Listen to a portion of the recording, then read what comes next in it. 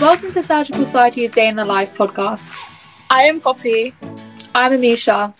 And we're going to take you through a day in the life of numerous healthcare workers. We hope to give you an idea of what a career in healthcare is like from a range of perspectives. And we'll give you tips on applying to medicine, discuss important topics, and hopefully inspire you to pursue a career in medicine. We're very excited to introduce today Midwife and Dr Rumbi the medic. Hello, thank you so much for having me. My name is Rumbi. I am currently a foundation year 1 doctor, and prior to becoming a doctor, I studied and worked as a midwife, and I'm still a registered midwife. So I'm one of the lucky few people in the world that get to call themselves both a doctor and a midwife.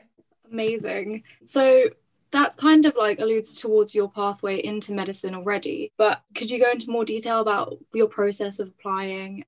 So I, like most young, impressionable 16, 17-year-olds, did my A-levels and applied for medicine. So I did A-levels in biology, chemistry, math, and health and social care. And I did really well in my A-levels. I didn't get any offers for medicine. So I was like, right, what could I do that I really enjoy, that suits me as a person and aligns with the reasons that I may have wanted to go into medicine to begin with?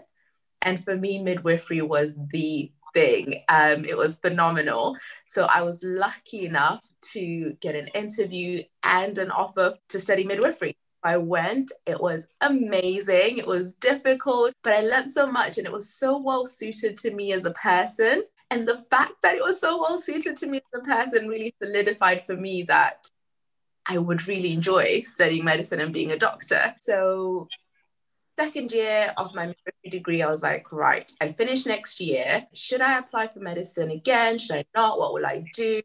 And I did apply for medicine, luckily got into medicine, and so started studying. So honestly, people that say things happen for a reason, I was never really that into it, but now I still am, because having a midwifery degree definitely helped my application into medicine. But second to that, it meant that I was able to pay for my medicine degree because I was working as a midwife. So it just all worked out well for me. That's pretty much the timeline. I think the fact that you've taken quite an alternative route, not getting into medicine the first time, I feel like a lot of people see that as be all and end all, and like if they don't get in, what to do next. And also your course to medicine has been much longer one, and I think some people are already kind of a bit intimidated by the fact that medicine is like a 5 to 6 year course. What would you say to, of course, people who might deal with some unexpected rejections and how to get around that, but also to people that might be a bit, scared of the prospect of having to embark on this super long journey? Absolutely. So I think the first thing is remembering why. Why do you do something? If you have your reasons of why, as you guys would know, having done medicine interviews, they can ask you, well, you can do this instead, and that would still equal the same thing. So if you look at your why, that can give you a focus of, okay, I'm working towards this because these are my reasons why, just something to keep you motivated. And also in terms of dealing with rejection, it can be quite challenging. And so I grew up playing sport. I used to play lots and lots of tennis. And when I was younger, I would get so frustrated when I lost a match, like really, really like, how could I lose? And then as you go throughout, you win some and you lose some, and all you can do is do your best. So I think that also helped just my way of thinking. And I would recommend that for everyone, you're never going to win at everything. All you can do is try your best. And a lot of the time, by trying your best, the opportunities open up. But it might take more time than someone else. It might take less time. And everyone's journey is different also. And then in terms of thinking about embarking on a long journey, time is still going. Whether or not you're applying or studying, whatever course it is, you're still getting older, it doesn't matter. And I honestly think comparison is the thief of joy. At some point, I was like, oh my gosh, all my friends that like graduated uni when I did are like this much into their jobs now, and they're buying houses and they're doing this, and I'm still a medical student. What is going on? But it doesn't matter, because like I say, everyone's path and journey is different. And I am here where I am. I'm really happy with where I am. And I think my journey's just made it so much better for me. That's what I would say. Yeah. Just holding on to that why factor, because I feel like even in medical school, once you're in, it's still so crucial to like hold on to that kind of why am I doing this, and using that almost as what you focus on, especially when things get particularly tough. What was your why factor? Was it rooted in an actual reason, or was it more just why you wanted to get involved in something like this? What really was it for you? I think that's a really good question, and also very personal. There's various whys for me, some really close to my heart, and others more so. I'm a stubborn person, and I had it that I wanted this. I wanted to work in healthcare. And if I went forward and maybe didn't get into medicine on my second application, I would want to be in a position in midwifery where I can affect change and positively affect the care of others. But there were definitely otherwise that are so personal to me, and I just feel, you know, those strong things that you have, and they just keep you going. Those are my in my heart wise. I think that's amazing. And I think everyone, well, a lot of people that do go into medicine have that really personal reason that really drives them to do medicine.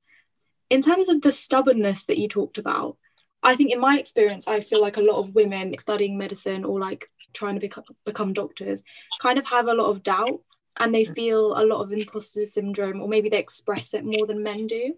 When we fail an exam or we don't do as well as we want to do, it's that stubbornness that keeps us through, that says like, I want to do this, and I can do this, and I can continue to do this. And what would you say to medical students or even people applying to medicine at that stage now?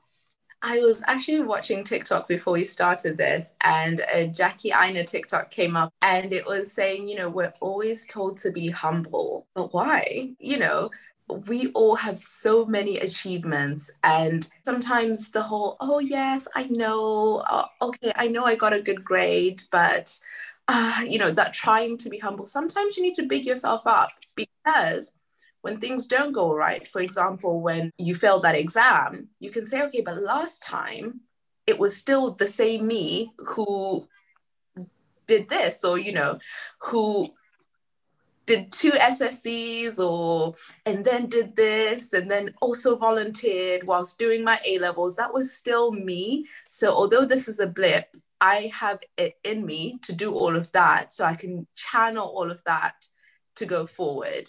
I don't know. I feel like that whole humbleness is really geared towards women. Men don't have to be humble. So for us to remember that we also don't necessarily have to be humble with ourselves and our achievements, because when things don't go right, you need that backing, that self-confidence to say, actually, I've done this before. I failed an exam before, and I've gone forward and passed the second time, so I can do it again. That type of, you know, self-confidence and self-booster. Do you guys have any tips in terms of what you would say to yourselves in similar situations?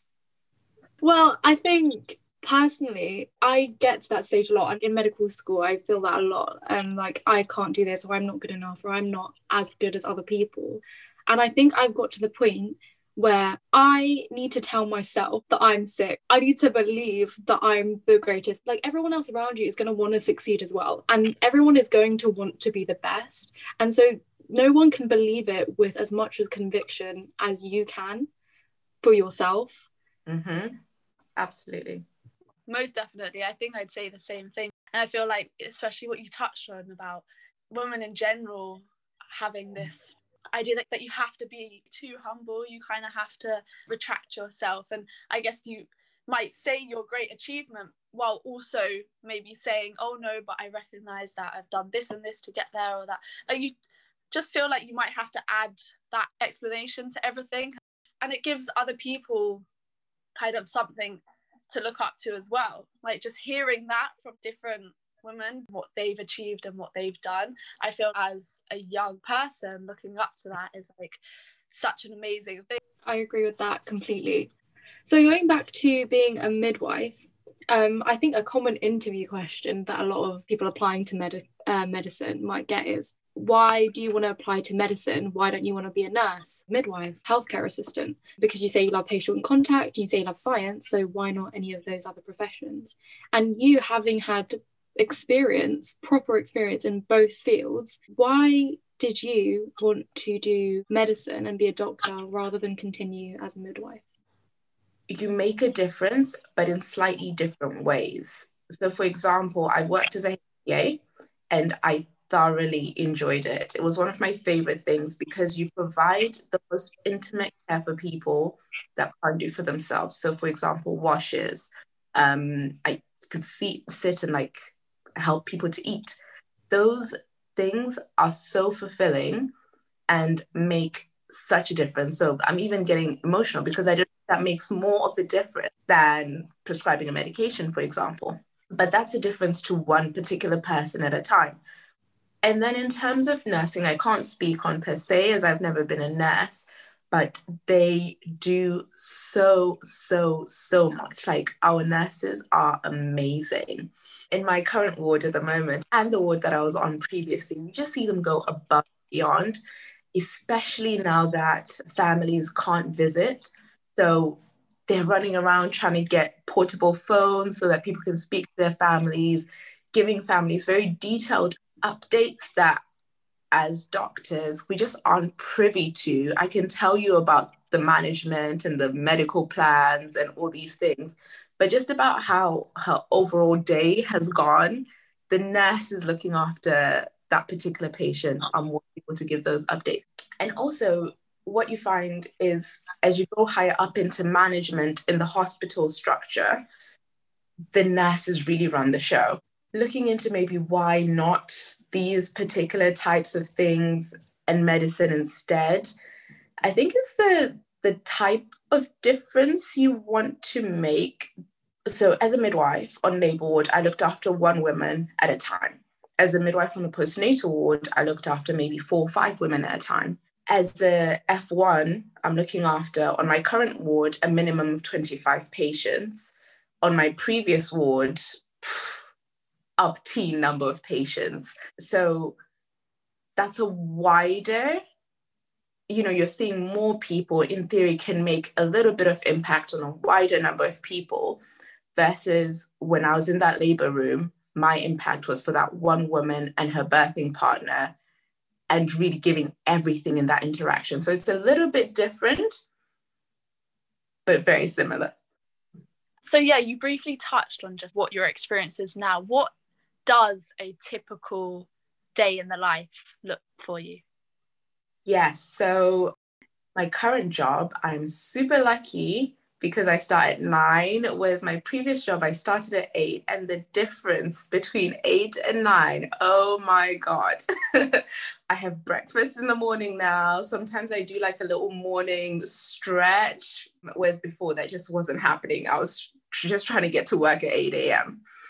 So I'll usually wake up, do a stretch if I have time. If I don't have time, then shower, eat, get ready and go. My work day starts at 9. I usually get to work about 8:55, change into scrubs as quickly as possible, and have to literally be sat down in the morning meeting by 9 a.m.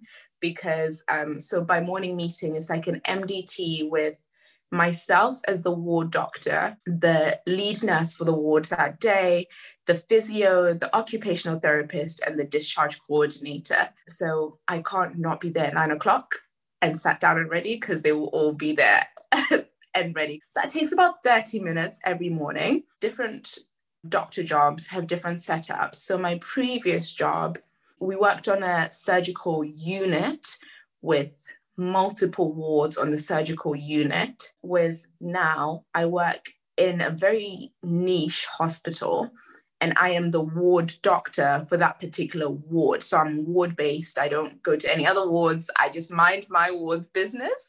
And I'm really enjoying it because you really do get to know your patients. Whereas when you're on a unit, as part of a team of doctors on that unit, we were looking after so many patients that it's sometimes difficult to get to know them on a more personal level. So after the morning meeting, it's ward round time, and 3 times a week, it's senior ward round. So either registrar or consultant ward round. And then twice a week, it's Rumbi ward round. So they get a FY1 ward round, which initially I was like, oh my God, this is so daunting. What am I doing for these patients or whatever? But once you've watched a few senior ward rounds, you kind of get into the hang of, okay, these are the must things I must look out for, must ask these questions, must examine these things. And you just get into your own flow and your own rhythm. And I love it because when my seniors are rounding, all I'm doing is just writing notes and listening. But when it's my ward round, I get to interact with the patients. I get to ask them questions and that human to human interaction, which as kind of the note taker on a senior ward round, you don't necessarily get. So after ward round, I would usually catch up with my registrar and go through all the patients and then say, yes, again, Mrs. X in room 1 is fine. And then they would ask me questions like, how are her bloods? How are her obs? Those things that we changed yesterday, what has happened with that? And they give an overview and kind of a second opinion. They might suggest further investigation. So for example, I might see someone and then say to them, oh, she was okay, but she was complaining of XYZ. What should we do? And then they'll say, okay, order this and request that and speak to so-and-so. I try and have like a protected lunchtime. It is so much easier in this job that I'm doing now as a ward doctor than it was in my previous job. So depending on what time my ward round finishes, I usually have lunch, let's say 1:30 to 2 or thereabouts, lunchtime time. And then after lunch is when I try and just power through all the jobs. So anything that's come up in the ward round, we just get it done. I try to be preemptive with my discharge letters. So that morning meeting is really useful because the physio can say, okay, so-and-so is going to be ready for discharge today or tomorrow. So then I know which discharge letters to kind of prep and get ahead of. So I'm not getting called saying, oh, so-and-so's going now and there's no letter, there's no meds, TTO, you need to do it now. So I tend to get ahead of the game that way. And then around about 4:30, we do another run through of the list just to make sure all the jobs are done. Check all the blood results. So the blood results that were ordered in the morning, some may not be back until late in the afternoon. So to check those and action them if need be. And then request blood tests for the next day. So lucky in this particular job, we have phlebotomists that come every single day. Oh my God. So I just request bloods and then miraculously in the morning, a magic phlebotomy fairy comes and takes all the bloods for me. It's amazing. And then it's usually home time by about 5 o'clock. I go home, eat my dinner, do all the other stuff like portfolio, any particular projects I'm working on, scroll TikTok endlessly, and then rinse and it's repeat for the next day. So yeah, that's like a typical average day for me right now. That sounds really interesting. In terms of being a midwife and also kind of race, I feel like there's been a lot of things in the media like recently to do with disparities in BME communities and outcomes for mothers or expectant mothers. What has been your experience in this kind of area and how do you feel about maternal health in general? And embrace, so it's like this type of report which looks at maternal mortality and morbidity in the UK. They released a report and it said that Black women were 5 times more likely to die during childbirth, 5 times, than their white counterparts. And when you see statistics like that, it's like, oh my God, what is going on? 5 times more likely. That's huge. Insane. So in terms of my own practice, I can't say that I particularly saw any huge disparities or any massive differences in how mums were treated. or any differences in how mums were treated based on ethnicity. But there has to be something in the system that's causing such a huge disparity like that. And I think the real way to get to it is detailed research and also health provision. One size does not fit all. So looking at different ways to cater the health service and the care that women or childbearing people receive best suited to them, you know? And I think where there's so many questions, no one answer will reveal or expose the cause of it all. But the fact that I can say the statistic and you guys can hear it, and whoever else is listening to this podcast will hear the statistic, Black women are 5 times more likely to die during childbirth, just puts a little seed in their minds. The next time they're in a hospital or looking after a patient, doesn't have to be in labor or around childbirth, they can be like, ding, ding, ding, is there something I can tailor or do differently to make sure that this person is not adversely affected from their health condition just because of their ethnicity? So yeah, just exposure, you know, informing people of this and making it known could also make a difference. Yeah, I think even just what you were saying about how in your own experience, it's not exactly like you walk into your workplace and see it with your own eyes. And I think sometimes that's what makes it the scariest thing, just the fact that some of these issues are so ingrained in our healthcare system that you might not even really understand the horrible realities. Because I mean, even listening to that statistic is horrifying. In terms of tackling these health disparities, do you look at it as a responsibility that medical students or anyone delivering care to make a conscious effort to understand and be cognizant to these issues, or more of a wider problem looking into medical curricula because, of course, how medicine is taught and the culture within the profession plays such a large role in how we then go on to deliver patient care? I'll start with the individual. I think we all have some individual responsibility to kind of open ourselves more to different things. Now, that doesn't mean go and read about every single ethnic group and their specific things that may affect them, may not affect them, you know.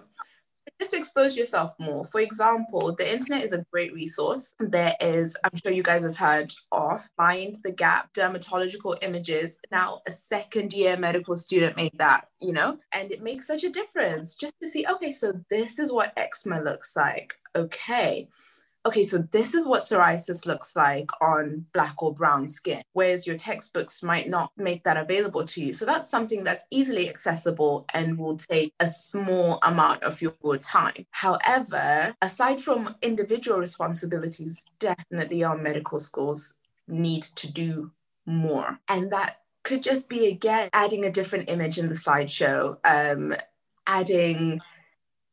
we were talking about sickle cell, actually. Myself and some colleagues were talking about sickle cell disease, and one of my colleagues who went to uni in George's was like, yeah, we did loads on sickle cell. And then I was thinking back and I was like, my hematology placement was very much about like leukemias, lymphomas, things like that.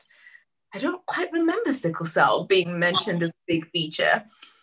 So trying to standardize, like medical education is sort of standardized, but not really. The unis have a lot of leeway about what they can focus on or not focus on so much, but standardizing exposure to different things. Following on from that, I think the textbooks and who writes the textbooks, like, I don't know, who are the stakeholders? Because if Kuma and Clark is just showing me Caucasian, and I'm not seeing anything else, and that's a textbook this big. And that's a resource that's being used, not just here for us in the UK, but I'm sure if I go to a medical school in Grenada, they also have Kuma and Clark. In South Africa, I'm sure they also have Kuma and Clark. Just diversifying it also. So it's so wide, but we all as individuals do have a responsibility, but you can only do so much because you're one person. What I would say though, for you guys as medical students, is you are fresh eyes. So when you walk onto a ward environment, you're not in the systems and you're not in the way of how they work. So you're a fresh pair of eyes. If you're going on ward round and someone doesn't speak English and they're like, oh, hello, it can be difficult sometimes, but that might be the time to say, oh, in my last placement, they use language line. Do you guys have language line? Just little things like that may seem that one sentence could prompt someone to be like, oh, yes, we do. Let me go get it, and changes the whole consultation for that patient.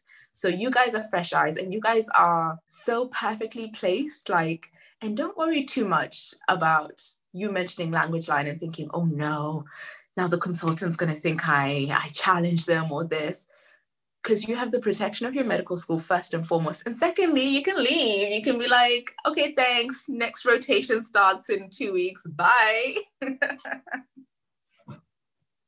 Yeah, I think that's very true. And what about your plans for the future? What do you want to do? Dun, dun, dun, dun. It's all very... I don't know. Ideally, in terms of specialty wise, I love the idea of obs and gynae. Just love it.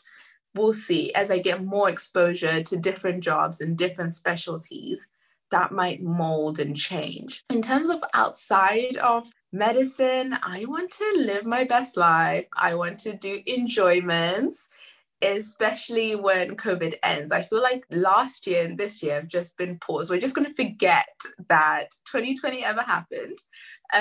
So everything I wanted to do, I wanted to go to festivals. I still have tickets to festivals that I didn't go to last year that are definitely not going to happen this year.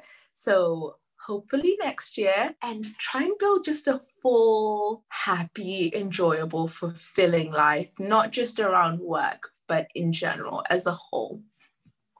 Just following on from that, what are things that you just love to do? Like, aside from medicine, aside from midwifery, aside from obviously all your incredible work?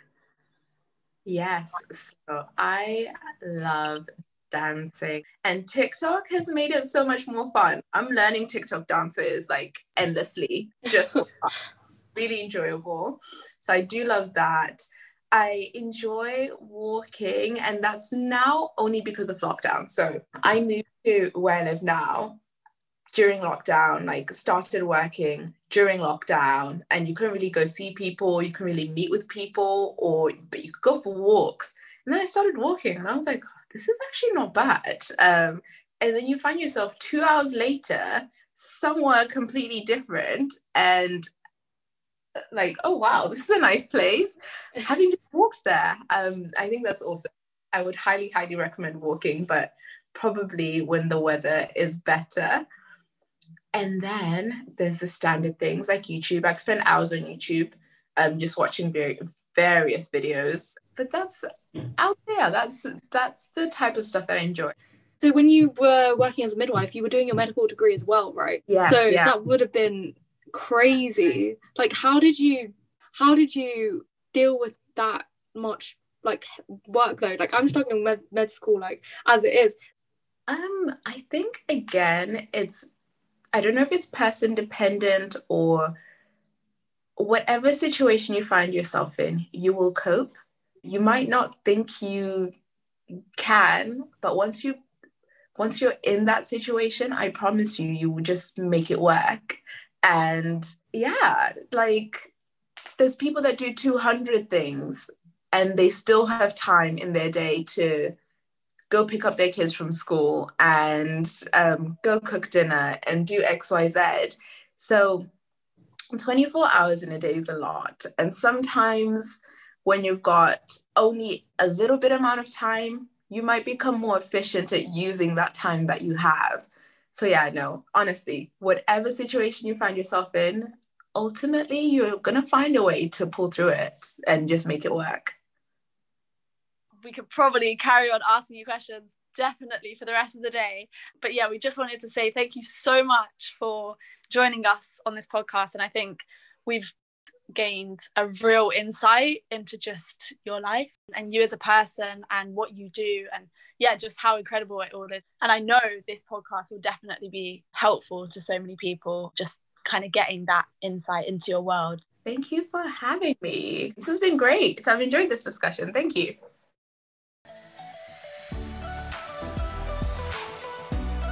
Thank you for listening to this episode with Rumbi. For more on her life and journey into medicine, you can find her on Instagram and YouTube at Rumbi the Medic. That's all for today. See you guys next week. Bye.